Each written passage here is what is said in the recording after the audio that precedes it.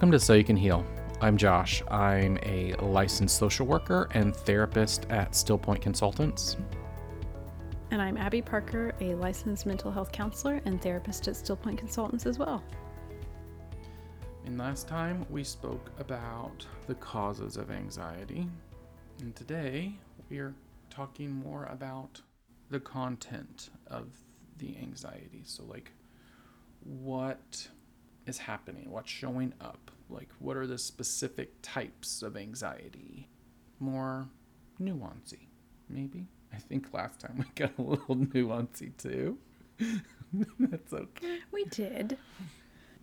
And Josh, the first thing that comes to mind is how people who might be experiencing anxiety have not even considered or labeled it that way.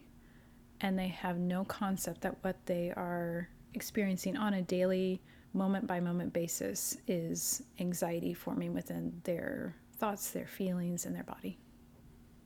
Yeah, I can totally see, not in a bad way, but a lack of awareness of what's happening with them. Yeah. Yeah, it's almost normalized. Of I should worry about this, or I should always be fearful of this, or I should never do that. Something else that I remember you saying last time was about how anxiety is the reoccurring worry that continuously shows up. Can you share more about that? I think I was talking about the difference between a stress and anxiety. Stress is where there is a stressor, and once that stressor is gone, the stress kind of dissipates. So it may be around work or a deadline or whatever. Anxiety is more pervasive and more persistent, even in the absence of a stressor. So if you remove the deadline, stress would generally start to go away, or we start feeling better. With anxiety, that's usually not the case. The stressor's gone and we're still worried about it, or we're still worried about something connected to XYZ. Yeah, it's just kind of an always thing. I think that there are ebbs and flows of the impacts that it has. Sometimes it may be more debilitating, and sometimes it may not be as bad based on where we're at and what we're doing or who we're with. And it's kind of always there. Do you think that it can move from topic to topic? Where if the anxiety is not attaching to one situation, then it'll take the same concept and attach to something else? I think that that's totally possible for sure. And I think that that's a lot of what I see. It seems to be around a very particular topic, and regardless or instance and whatever situation is coming up, that tends to be the focus. Low self-esteem, for example. People with, this is generalization, obviously, not always, not with everyone.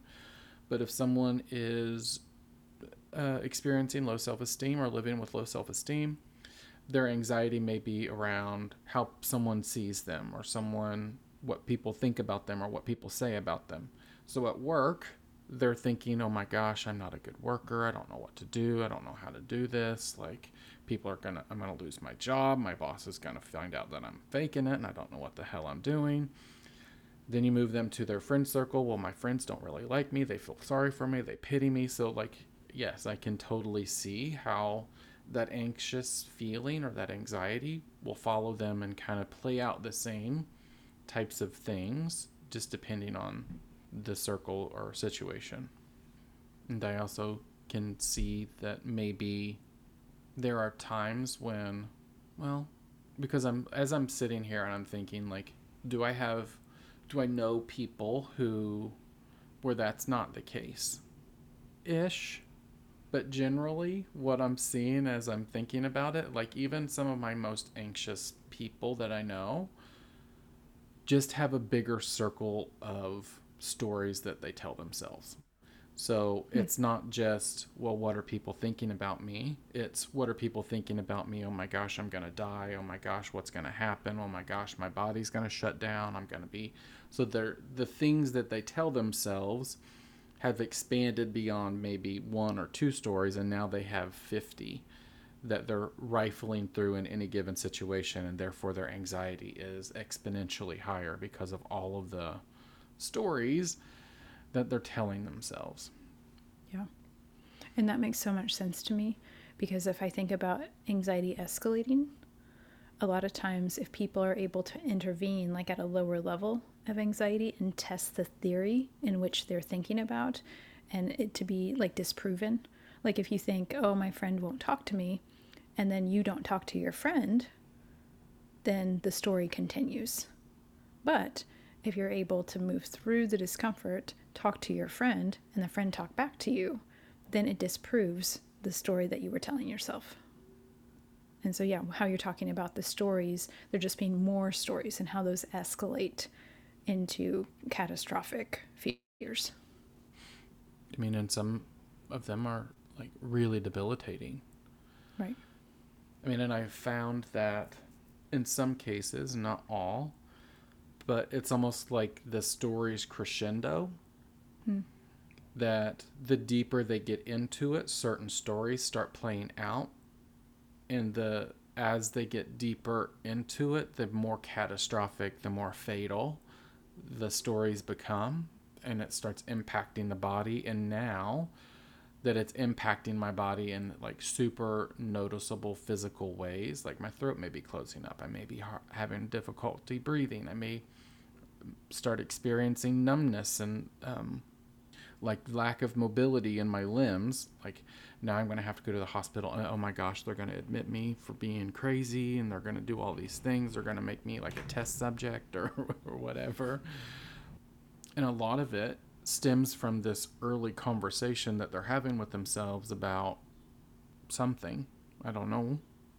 But like I've seen it, just like a building up of just the more, I guess, the more catastrophic the stories become, and it's harder to pull yourself out of them.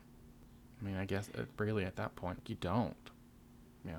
Well, and we've talked about the concept of like when you're at the peak of that curve, you're almost like riding a wave until you come back down.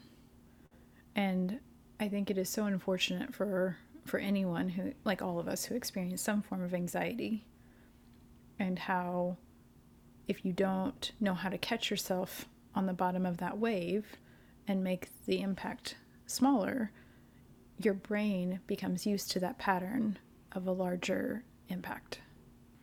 And it's interesting because like people who experience such high impacts of anxiety generally are really okay. Like on a scale from 0 to 10, 0 nothing, 10 being like catastrophic, like we're talking about. Like if they are used to building up to a 9 or a 10, then a 4 or a 5 is completely fine. Right. And the idea that, and the possibility that they could be at a 0 is nowhere in their ideas that is a possibility at all. Yeah. And I find... And I'm so glad you said that, because when we experience or see a presentation of someone still being in discomfort, but not even realizing that they're like not at a resting state, you have to relearn how you get back down to that resting state. Right. Because you may have never experienced it to a certain extent. Right. I'm convinced that there are some people that have never in their life experienced a 0. Yeah. Whether that's blueprinting, whether that's trauma, whether a combination of all of the above. Like, yeah. So the idea of a 0 is a fairy tale. Josh, what do you think is more powerful when it comes to how you impact that pattern? Do you think it's how people think or how people feel through it? I think both are really important. I think that at first it may be really hard to feel through it, especially depending on how activated someone becomes. So that can be a really big challenge. So sometimes I start with the thinking because it's safer for some people, and then move into the feeling. I mean, even resourced feeling can be really overwhelming. But at the end of the day, kind of thing, we have to feel through it in order to move through it. And I think it's just as important to start learning more positive cognitions in that process so that our thinking is supporting the feeling that we're moving through. So, I mean, I've written a blog. I mean, I don't know if it's out yet, but a blog about metaphor of like the highway and our neural pathways and changing the way we think. I think I may have mentioned it in an episode before. But going through the process of like gaining awareness, slowing down, like shifting the way that we're thinking, testing reality kind of thing, like what's the possibility of this actually happening, and if that is my fear, then what can I do? Can I actually have this conversation? Or whatever the case may be, to kind of help restructure some of the automatic thought processes that we send ourselves on. And in doing that, like, I think it starts to build a container for ourselves to actually feel a little bit more. But yeah, I've had both cases where like we can jump in and feel it, and then I have other cases where jumping in and feeling it would completely re-traumatize them. Mm-hmm. Or at least in this moment it would re-traumatize them. Right. But yeah, I think both thinking it through and feeling it are super important.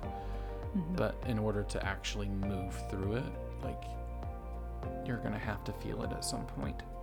Yeah. And I think both are significant as well, because how you said, build that container, and what you build that container with, I think is super significant. Yeah. Or if you're just going to jump in the water, you also have to know how to swim. Yes. Swimming is good. Especially but then you have some people that you're in a pond and assume that it's shark-infested waters. Sure. So trying to help them understand cognitively, like, sharks can't live in a pond or in a pool. Mm-hmm. Josh, I really appreciate you showing up today and taking a deeper dive into the content of anxiety. Yeah, my pleasure. Thank you. And as always, feel free to check out our website at www.stillpointhealing.com. You can check out our Facebook, Instagram, and Pinterest at Stillpoint Healing.